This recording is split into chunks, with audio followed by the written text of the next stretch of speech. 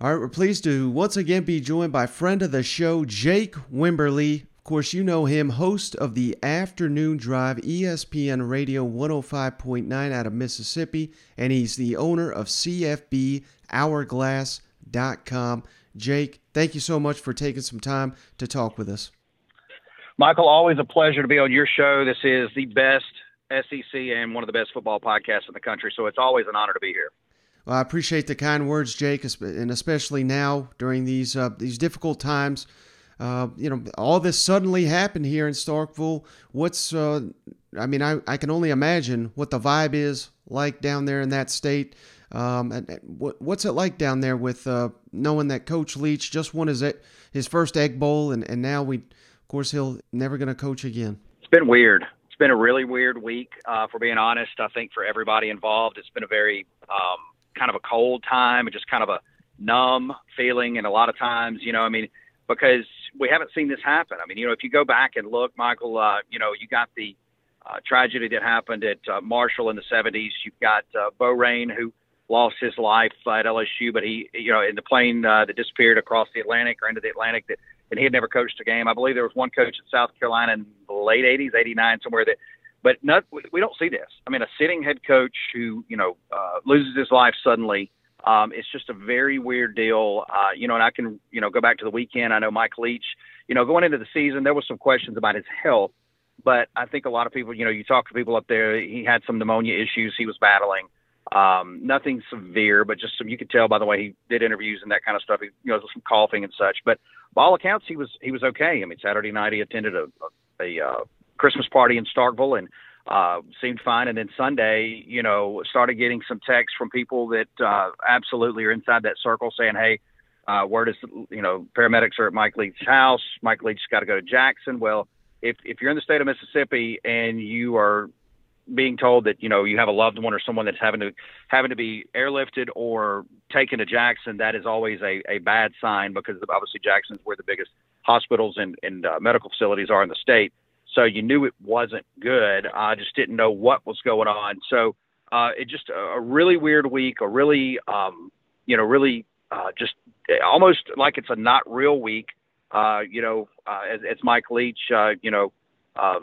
loses his life, and now Mississippi State's got to pick up the pieces and move forward. Yeah, and his time, like you said, just cut short. It was a brief stint, 3 seasons there at Starkville. But when years down the road, when people ask you about Mike Leach, what do you think will be the first thing that kind of pops into your head, Jake? A guy that did it his way. A guy that did it his way, and I think a guy that is who he is, who he says he is, what he says he says he means it, and says what he does. He was that kind of guy. And Mike Leach is a guy that I was fortunate enough to spend some time around at various points, and even in private settings. And I can tell you, matter of factly, the Mike Leach that you saw on the television at the, be it at a ball game or in an interview setting, SEC Media Days, is the same guy behind the scenes. He was a generic guy, a loving guy, a guy that was very smart, very, very smart guy. Could have been a PhD, could have been an attorney, could have taught on a college camp. He could have done probably anything he wanted to do. And I think the thing that sticks out is Mike is a guy who, was kind of a pioneer of sorts in football with the throwing and, passing game, pitch and catch game. There's a lot that you can say about Mike, but definitely the thing is Mike did it his way, and Mike was very authentic. Yeah, and since his passing, Jake, I've just been kind of blown away. I knew he was a popular figure. I knew seemingly, he coached all over the country, so there was connections to just about everybody, but I have really been blown away by just the reaction and just the funny stories.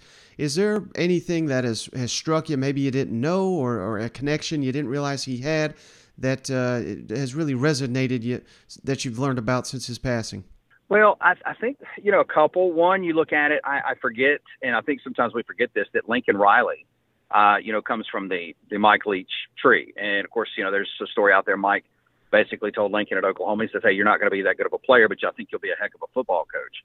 And then of course, you forget about some of the guys like Sonny Cumbie at Louisiana Tech, and some others, and then, you look at Gardner Minshew, who came out today, and said basically publicly, he was asked about Mike Leach, and he said, hey, had it not been for Mike Leach, I would probably be an assistant under Nick Saban right now, because a lot of people forget when Gardner Minshew left East Carolina, he was headed to Alabama to be the third string quarterback behind Jalen Hurts and Tua Tagovailoa at the time. And Gardner, who I know well, he came on my radio show and said, hey, yeah, I'm going to go be the backup at Alabama and likely go into coaching. Well, it was Mike Leach who, that connection was made, gave him an opportunity on that 1 year to come out to Washington State to fill the void of then, a quarterback spot that was, wide open due to a tragic incident out there at Washington State where their quarterback, Tyler Alinsky, had taken his own life. So, Gardner Minshew's very adamant about it. If it wasn't for Mike Leach, I would not be in the NFL today. I'd be coaching football. So there's a lot of connections and a lot of stories, and Mike touched so many people. And, of course, we got a bowl game. I mean, it's almost impossible to even think about this, Jake, but we do got a bowl game January 2nd against Illinois. Any idea? I've seen a couple floating around. I don't think it's anything official, but any ideas on how the program will honor Coach Leach for that bowl game against Illinois on January 2nd? Do not have anything nailed down ironclad. I know some people have been clamoring about a possible uniform, something to some degree. I would almost guarantee you Mississippi State will do something. You would think the bowl itself will do something, just kind of a unique setting, being right there with ironically a pirate ship in that stadium in Tampa for the Tampa Bay Buccaneers. So haven't heard anything official, but you can almost guarantee that, while it is a bowl game for two teams on a neutral site, there will be plenty there to remember Mike Leach. And, of course, it's being widely reported that defensive coordinator Zach Arnett is going to be Mississippi State head coach. Thoughts on that, Jake? I realize, I don't think people that don't follow Mississippi State realize what a tough situation this is. There's no AD. We got signing day in literally a week. Transfer portal. On and on and on. This is a nightmare scenario for many reasons, but at least in my eyes, Jake, they've got a heck of an assistant, one of the best in the country, that is right there. And this, considering the circumstances, Mississippi State could do a lot worse than Zach Arnett. What's your thoughts? Yeah, I think and we've been talking about this for the last few days. And you hate to turn straight back to the football field, because obviously, Mike Leach, you want to honor him. And there is that time of remembrance and grieving that is there. But you have to look forward. Everybody else is going to continue to move forward. And, the calendar, and I've been saying this for the last 2 days, the actual calendar, the NCAA/athletic calendar, is forcing a lot of this. And there's circumstances that are out of the control of Mississippi State that are forcing this as well. As you referenced, it is reported Zach Arnett will be the next head football coach at Mississippi State. That's reported by Pete Thamel and several other media entities out there as well. No official word from the university as we're cutting this podcast. That'll likely come, tonight or first thing in the morning when you hear this. But, it's a very dicey deal. You mentioned there is no athletics director in place. I know that they're down to the last 2 or 3 candidates. That is likely going to be announced next week. You would have to think Dr. Keenum, the president of the university, is going to let the funeral and I know they have set a day of remembrance and an open ceremony at Humphrey Coliseum for Mike Leach, I believe, on the 20th. So you don't want to get in the way of that. You want that to happen. So you've got that on the table. You've got a new athletics director coming up on the table. Oh, and then, by the way, you've got National Signing Day coming up next week. The negative part of that is, as it's already being reported by Steve Robertson, 247sports.com, who covers Mississippi State, that there are rumors out there already from players and stuff that some coaches are already trying to poach the Mississippi State team. Now, that's just part of the game. That's I'm not condoning it. That's part of college football. We know that. Especially in the day and age of the transfer portal. So there's so many variables to this that it only made sense in my mind that Zach Arnett would be promoted to head coach, because you keep the same staff in place for the most part. Maybe he goes out and finds an offensive coordinator to help, with Steve Spurrier Jr., who has been a big part of Mike Leach's offense for a number of years, dating back to Washington State. You give the assurance to the players on the team and the players that are committed to the program that, hey, I'm going to be here. This staff, Mike's not here. We get it. We can't fill that void.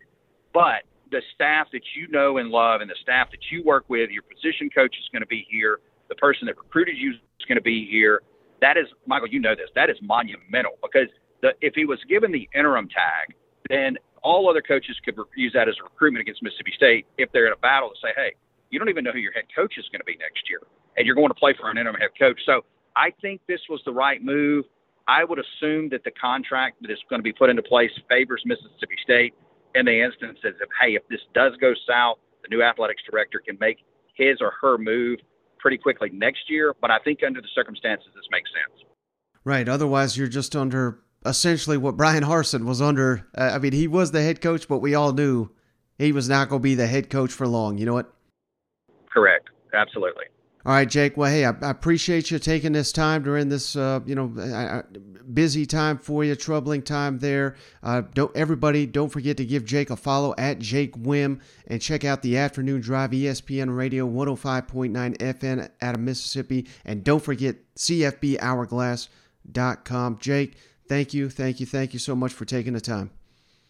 Absolutely, Michael. Appreciate it. Happy holidays and Merry Christmas. Absolutely. All right, Chase, so just want to say thanks again for Jake Wimberly joining the show. I'm on his show about once a week, it seems like. So hopefully, some of his fans listen to this show and some of our fans listen to his. But always a great time with Jake. Oh, yeah. No, good stuff there, Mike, as always. Yeah, I think we need to start having him on once a week, If